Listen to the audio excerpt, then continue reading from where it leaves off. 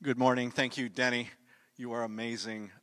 We are really looking forward to having more of us here um, in at the church next week. So we would encourage you to, again, let me reiterate that, sign up. And as Stephen and I were talking, we get one sermon in between services. Our series, series. So just finishing our series on Ephesians, now we're going to be going to hearing many of our ministry partners, which I'm very excited for because I was at one time years ago one of your ministry partners, and it's how I first fell in love with CLC and being connected with Pastor Andrew and many of you in the congregation. This morning we want to encourage you in your faith. Coming out of the pandemic, as Stephen and I were talking, we realized that there were so many different things happening, unforeseen kind of emotions and things within our faith, within our relationships that we were experiencing. And so we just wanted to take a week and encourage you in your faith to maybe rethink how we're thinking about our connection to Jesus during this time, and especially in the months going forward. So Stephen actually picked out this passage, which I thought was just was perfect. It's Matthew 11, verse 28. It says this, Jesus speaking, "Come to me, all you who are weary and burdened, and I will give you rest. Take my yoke upon you and learn from me, for I am gentle and humble in heart, and you will find rest for your souls, for my yoke is easy and my burden is light." Pray with me. Jesus, thank you that your words are always true. They go right to the most important parts of who we are. And so we ask, Father, this morning, would you encourage us to turn and face you, to know what you require of us, and to have a clearer picture of who you are. We ask, Father, that as a church and individually, that we would follow you strongly. So speak now as Stephen shares. Speak to us through him. And we ask this, Father, in the name of Jesus. Amen. Thank you, Pastor Eric. And good morning, church. It's so good to see people in the pews again, here in person. For those of you who don't know me, my name is Stephen. I'm the Children's Ministry Director intern here at CLC. And for those of you who do know me, or maybe remember someone who looks similar to me but had a man bun and less facial hair, thank you for welcoming me back to this community. The past couple of years have been a lot of transition, so it's been really nice just to always come back to welcoming and familiar, friendly faces. I think it's really what makes this CLC community so special. And you know, a lot of things have been going really well for me, you know, if I can be honest. I have so much to be thankful for when I really think about it. And, you know, maybe that's all that could be apparent when I stand up here and talk for a few minutes on a Sunday, or what you see through social media, or whatever, right? But I do have to be honest with all of you. Things haven't all been perfect for me in the past year. Even in the past month, I've had those days feeling like I'm all alone, like no one understands me. I've had those days just paralyzed, laying in my bed, crying, just wondering if I really am loved at all, or if things are really going to be okay. And if we're being honest, I imagine this has been some of you as well, or certainly someone that you know and love. Maybe you've experienced loss of a loved one and have been grieved by it. Maybe you've been extremely lonely and isolated. Maybe you feel spiritually disconnected and wondering if you can really come back. Maybe you're just feeling plain tired and exhausted and fed up. Life is hard, and this past year has been hard. So where do we go when the realities of life are hard? When it feels like the walls are closing in on us, when we feel overwhelmingly burdened, like we're about to just give out. Well, this passage came to me when I most desperately needed it, and I want to share it with all of you. As we read earlier, Matthew 11:28-30 reads, "Come to me, all who labor and are heavy laden, and I will give you rest. Take my yoke upon you and learn from me, for I am gentle and lowly in heart, and you will find rest for your souls. For my yoke is easy and my burden is light." I want us to explore, who is this Jesus? I mean, who is he really? Here in the Bay Area, today in 2021. Why is he the way he is? What do I do with that now? And can I really find true, deep rest for my soul? But before we get started, I want to ask all of you, just by a quick show of hands, how many of you have ever said to someone or had someone say to you, "I know exactly what you're going through"? It sounds familiar, right? Okay, now how many times was that actually helpful? Maybe some, right? Maybe some, but not often. I mean, take for one example, a woman who just went through a miscarriage. How many of us here could reasonably go up to this woman who is grieving loss of life, grieving the loss of her child, the loss of hopes and dreams for the future and for a family? How many of us could reasonably go up to this person and say, "I know exactly what you're going through," and expect that to be believable, let alone expect her to feel comforted? I mean, the truth is, we don't know what she's going through. We maybe haven't suffered to that degree as she has, as she's going through this grieving. But you know who could possibly offer some words of comfort? Another woman who does know what she's going through, who has gone through it herself, who knows the pain, who knows the loss, the crushed hopes, even the anger towards something so utterly wrong. You know, all of us have suffered in some way. And I know all of us know how much it means to have someone who really gets it say to us, "I know what you're going through, I understand, and I'm here with you." And so we come back to our passage. Jesus' first words to us here are, "Come to me." More than anyone, Jesus gets it, and we can always go to him, a friend who will never reject us.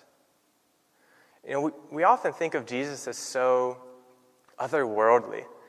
I mean, after all, he is the Son of God, come down from heaven, creator of the universe. That's true. But can we also consider that he was a man? I mean, he also got exhausted. John 4:6 says, Jacob's well was there, and Jesus, wearied as he was from the journey, sat down by the well.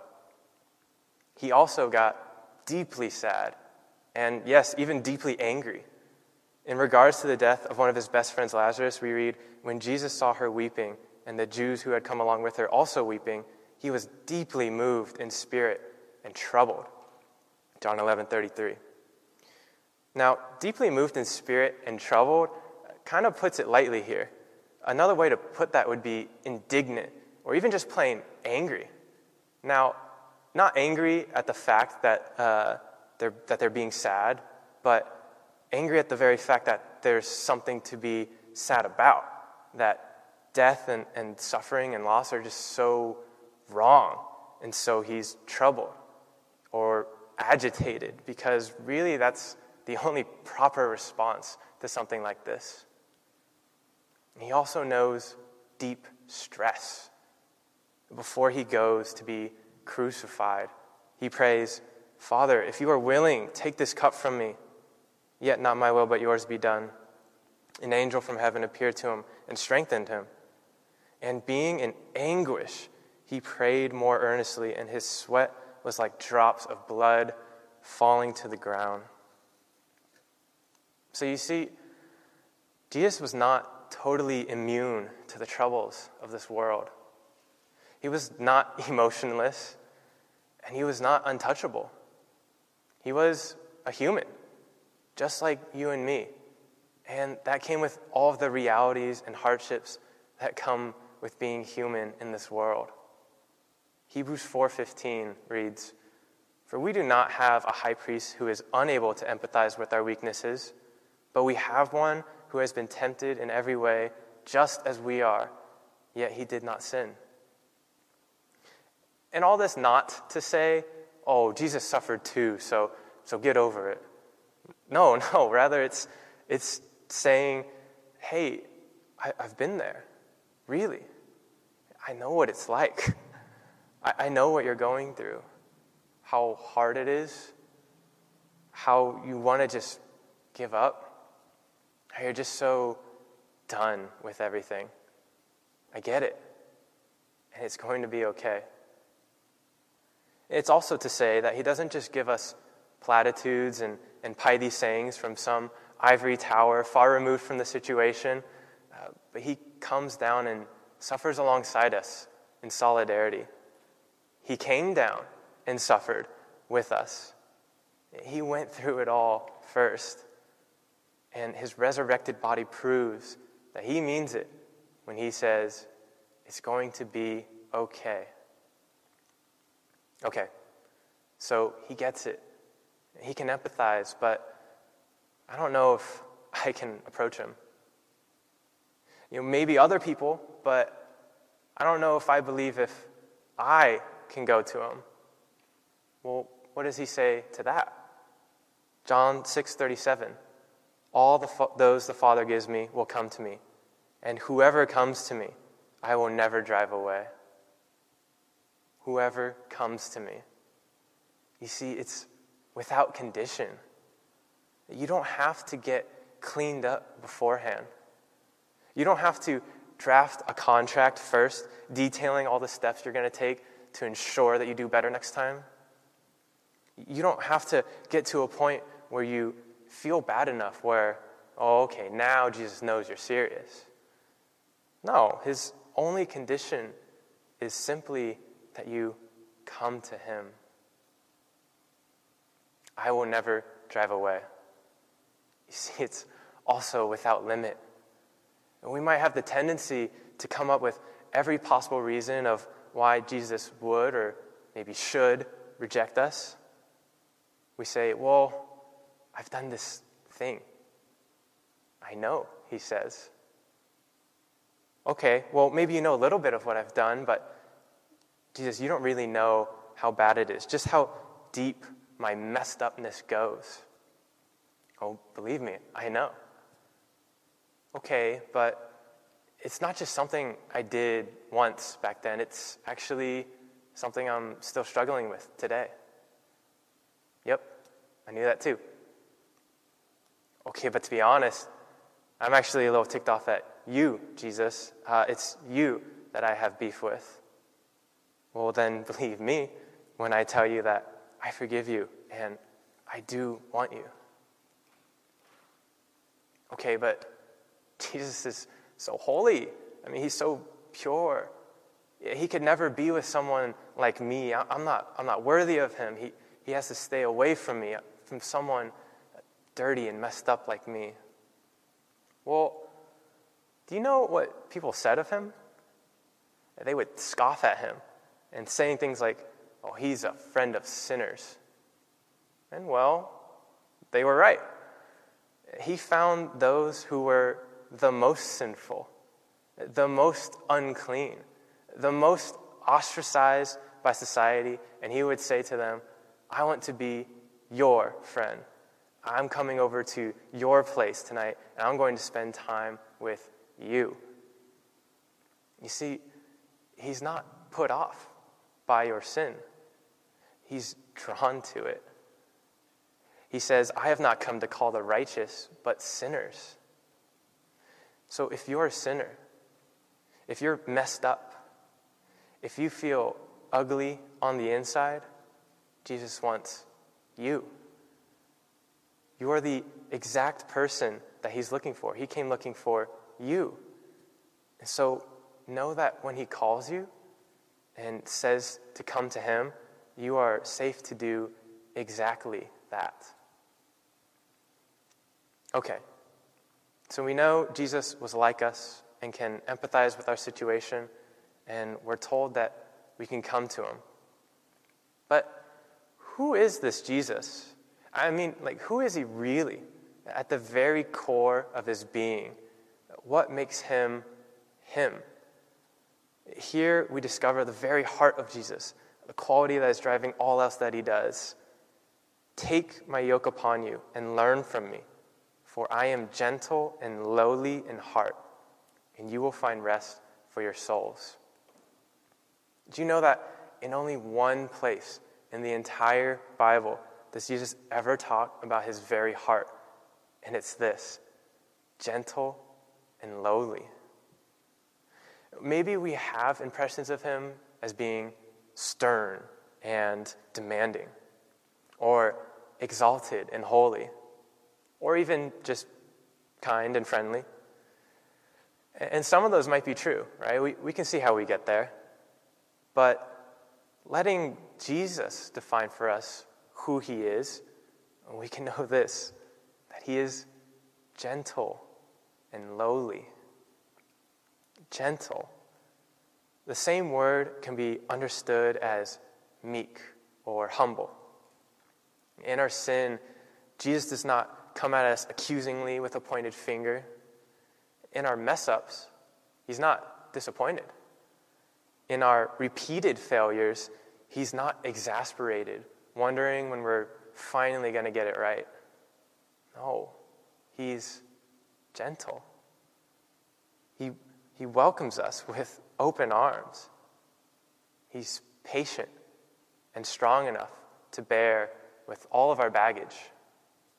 He is the most understanding person in the universe, and he doesn't load us with more burdens. Lowly. If anyone today were as high profile and put together as Jesus is, I think some of us would feel a little bit intimidated by him.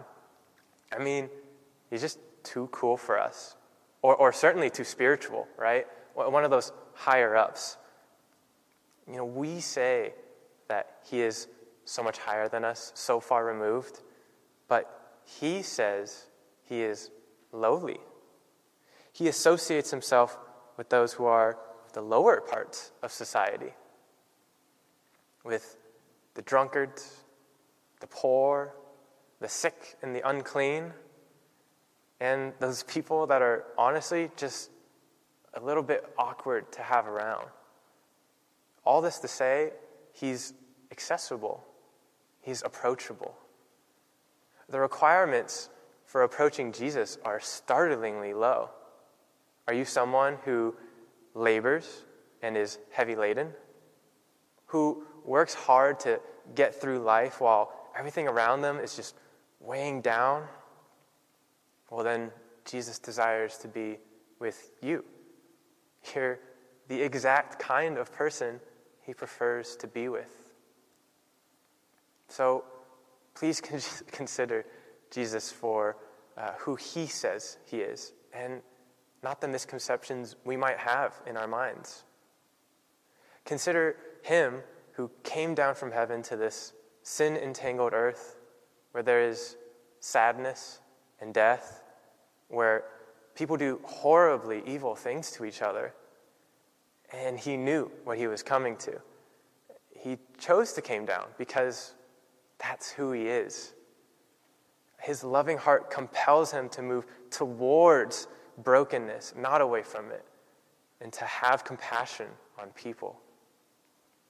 His loving heart is what moved him to suffer alongside us, to experience what it's like to lose a friend, to experience what it's like to look on injustice and just be infuriated at all that is wrong, what it's like to be hated, to be betrayed, to be literally beaten and tortured, and to die in humiliation.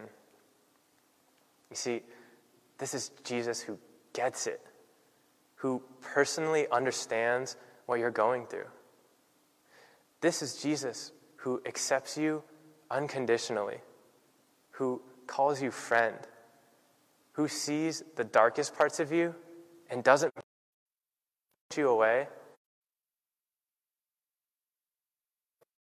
welcomes you into his arms.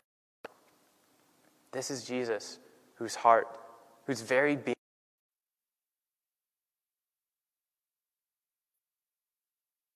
at his core, gentle and lowly.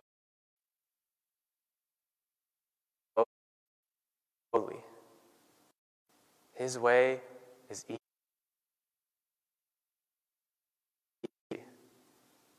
His way gives you rest. Deep rest. Rest for your soul. So come to him. You who are tired, who are burnt out, who are burdened, receive the rest that he so naturally and freely gives. So that's Jesus. And I think it would be enough just to sit in awe and wonder of who he is. And you know, for me, as I was lying there, anxious in my bed, and I came across this passage, I have to admit that from an outsider's perspective, it probably didn't look like much had changed. I continued to just lay there in my bed, but instead of feeling choked out by the pressures of the world, I felt the warm embrace of a friend. I continued to cry, but instead of tears from stress and hurt, they were tears from overflowing, unimaginable love. It might not have looked like much to an outsider, but if you could have looked on the inside, you would have seen that I had received true rest for my soul. But you might still be wondering, okay, what does all of this mean? I mean, how does this actually affect my life now? And for that, I'd like to invite Pastor Eric up to the stage as he walks us through the practical realities of what an easy yoke and a light burden actually means. Yeah, thank you, Steve. Yeah, Stephen talked about the nature of who Jesus is, and you can imagine when Jesus is giving these words to a crowd, they're hearing something very different than any other religious leader that they've heard in their life, the things that they had been taught. Can you imagine coming and forcing you to take a vacation? Have you ever had that happen? That's actually happened. I actually had a friend of mine in a church that I was serving in come right at a place where we needed it most. My wife and I had two young daughters. They're 16 months apart because we're not very smart, and we had 3 or 4 years where we just had no break. And then this couple came and said, "We want you to go use our vacation property in Telluride, Colorado. And we're going to fly you there, and you're going." And we said, oh, okay, we'll do that. It's the best news I've ever received. I'm still reminded of it today when you go, somebody coming and being that forceful. And it's hard to accept it, strangely enough. But it's really fun to live as a billionaire. I found those were the two things I found. But it's really exciting to receive the benefits and to feel that, I don't have to worry about it. At the beginning of the pandemic, I actually got caught in Chicago. I was at my friend's house, and I went out for a conference in Chicago. And right when I got there, everything, if you remember like that 36-hour period, everything was closing down. And so I got stuck in Chicago, and his son, who is this wonderful guy and yet an extreme introvert. He goes, so you're telling me that I have to go to my room and not talk to anybody, social distance, for the next 2 weeks? Like, yes. He goes, that is the best news I've ever heard. Well, like, no, don't take it. And we had no idea what the pandemic was going to come. But I remember that in the same way, Jesus giving just this different news coming out of my yoke is easy. He says, my burden is light. And as Jesus uses that word yoke, again, it's an agrarian term, which everybody would have been familiar with, right? The idea that, a donkey, oxen, pole, something, and they're the ones carrying it. And that the custom-made yokes for each different animal so that they could carry that load. The same word that was used for the requirements, the yoke that you would carry in your faith. These are the things. And there was a lot of external things that you needed to do to be a good follower of God. In fact, the Pharisees and Sadducees, they're distinguished because each of them had different sort of followers that had different things that they needed to do.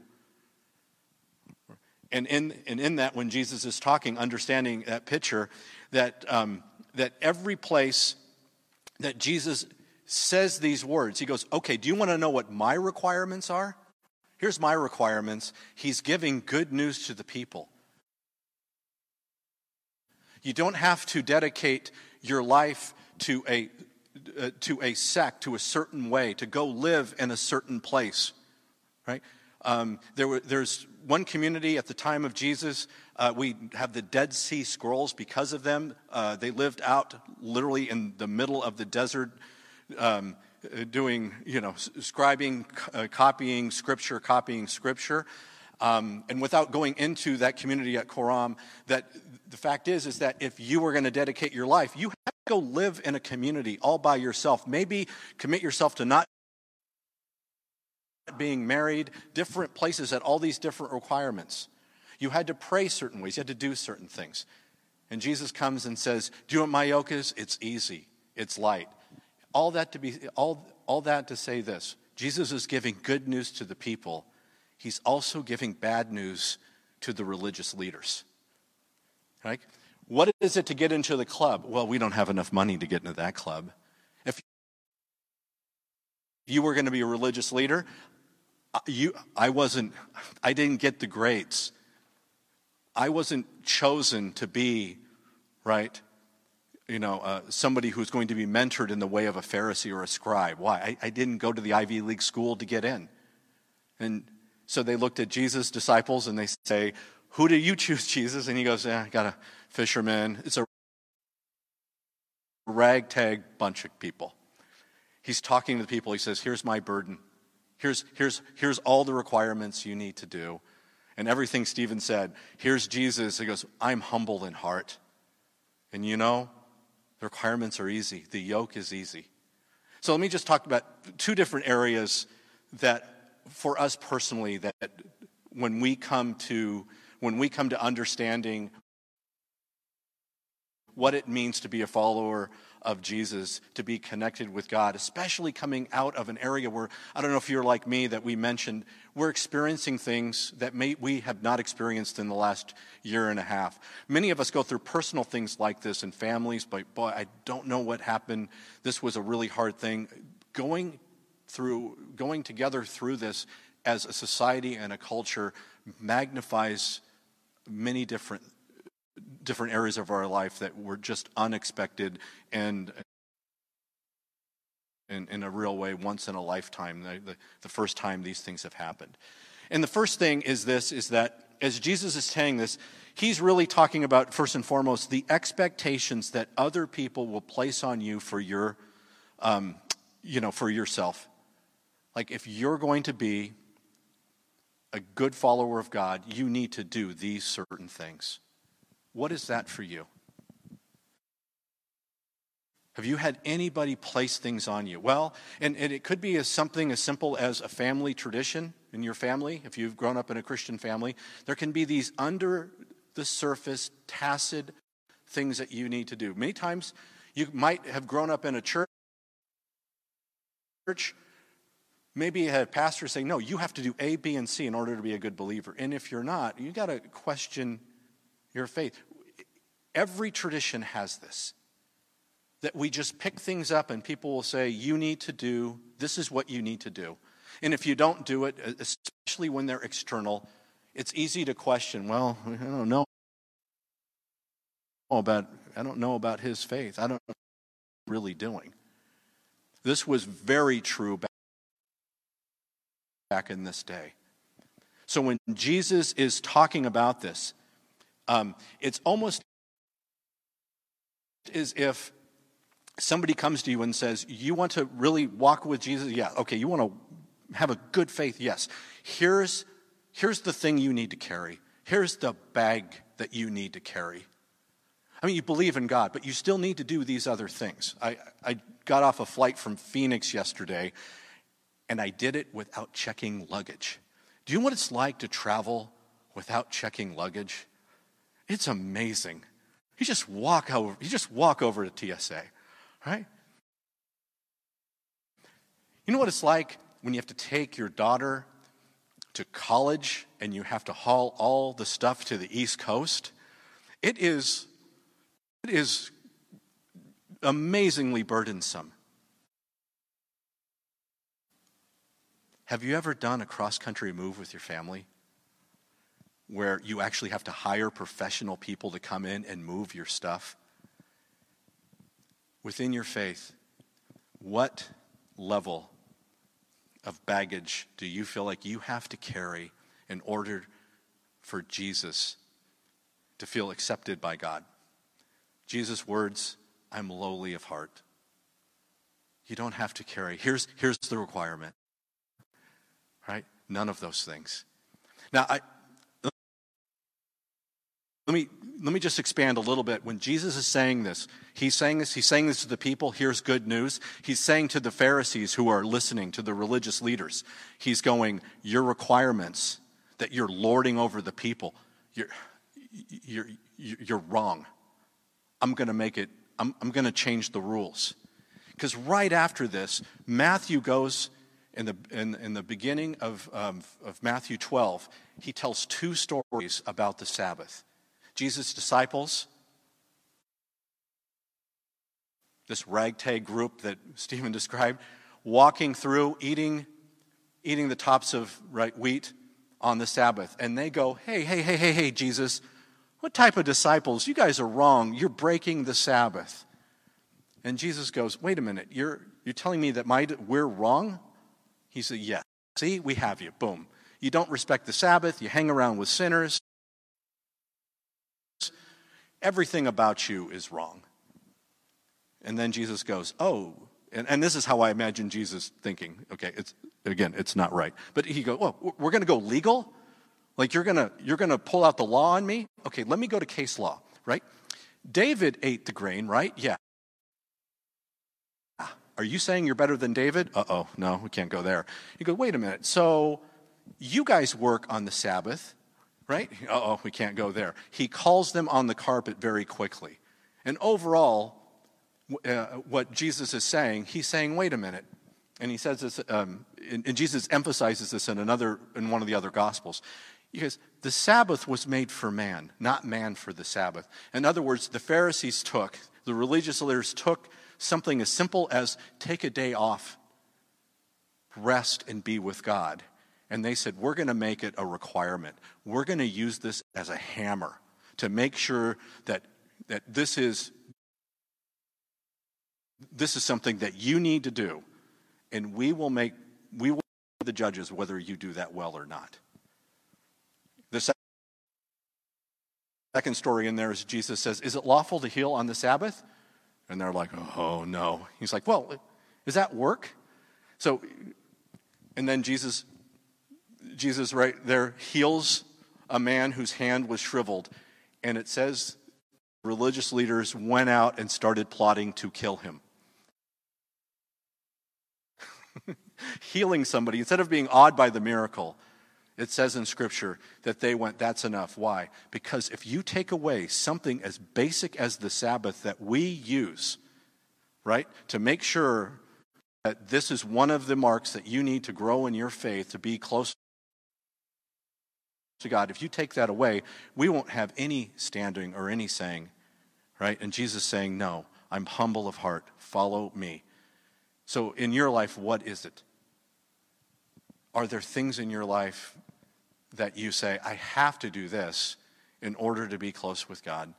Is somebody asking you to carry luggage that's not yours? And the second part would be this. Are there things personally that you just pick up and you go, I like to carry this, right? This is something that I need to do this. Why? Is anybody requiring it? No. I just feel we have expectations on, sometimes even on ourselves, right?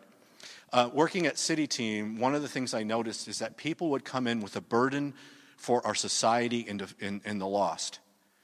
And they would work.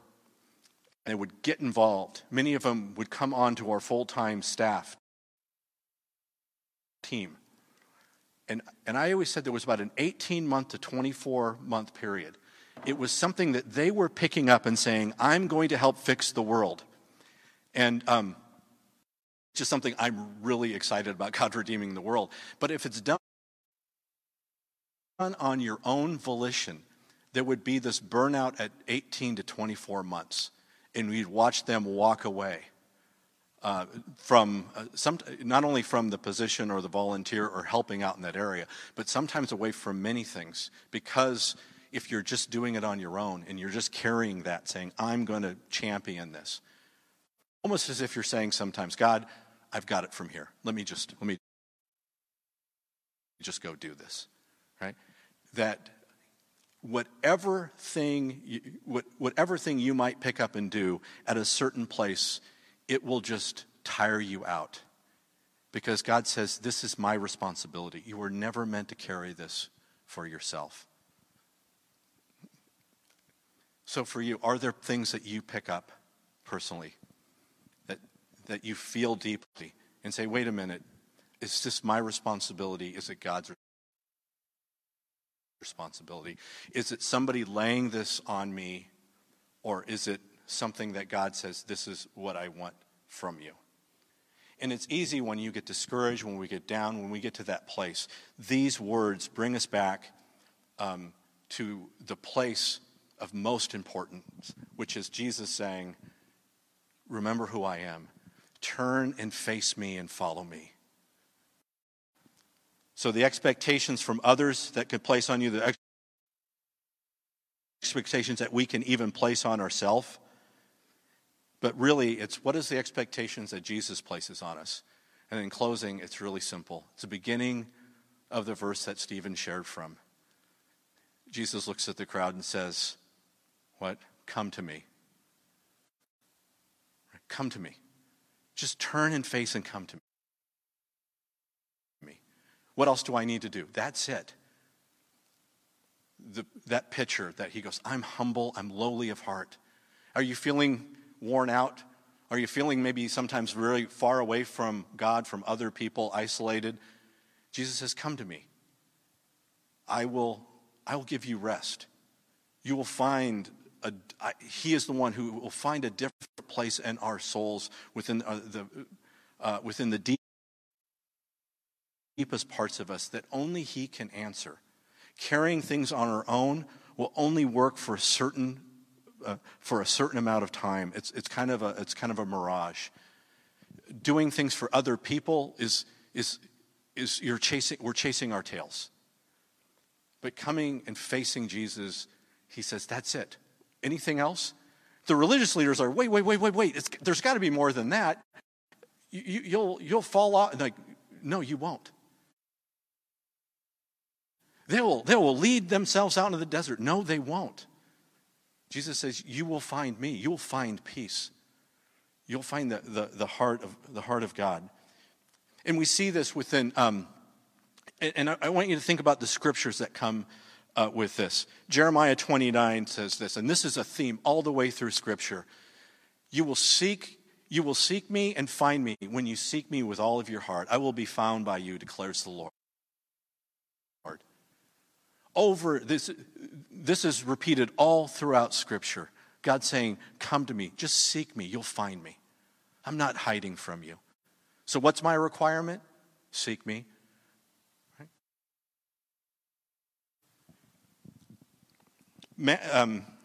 And later in Matthew, when he's talking, what does Jesus looks?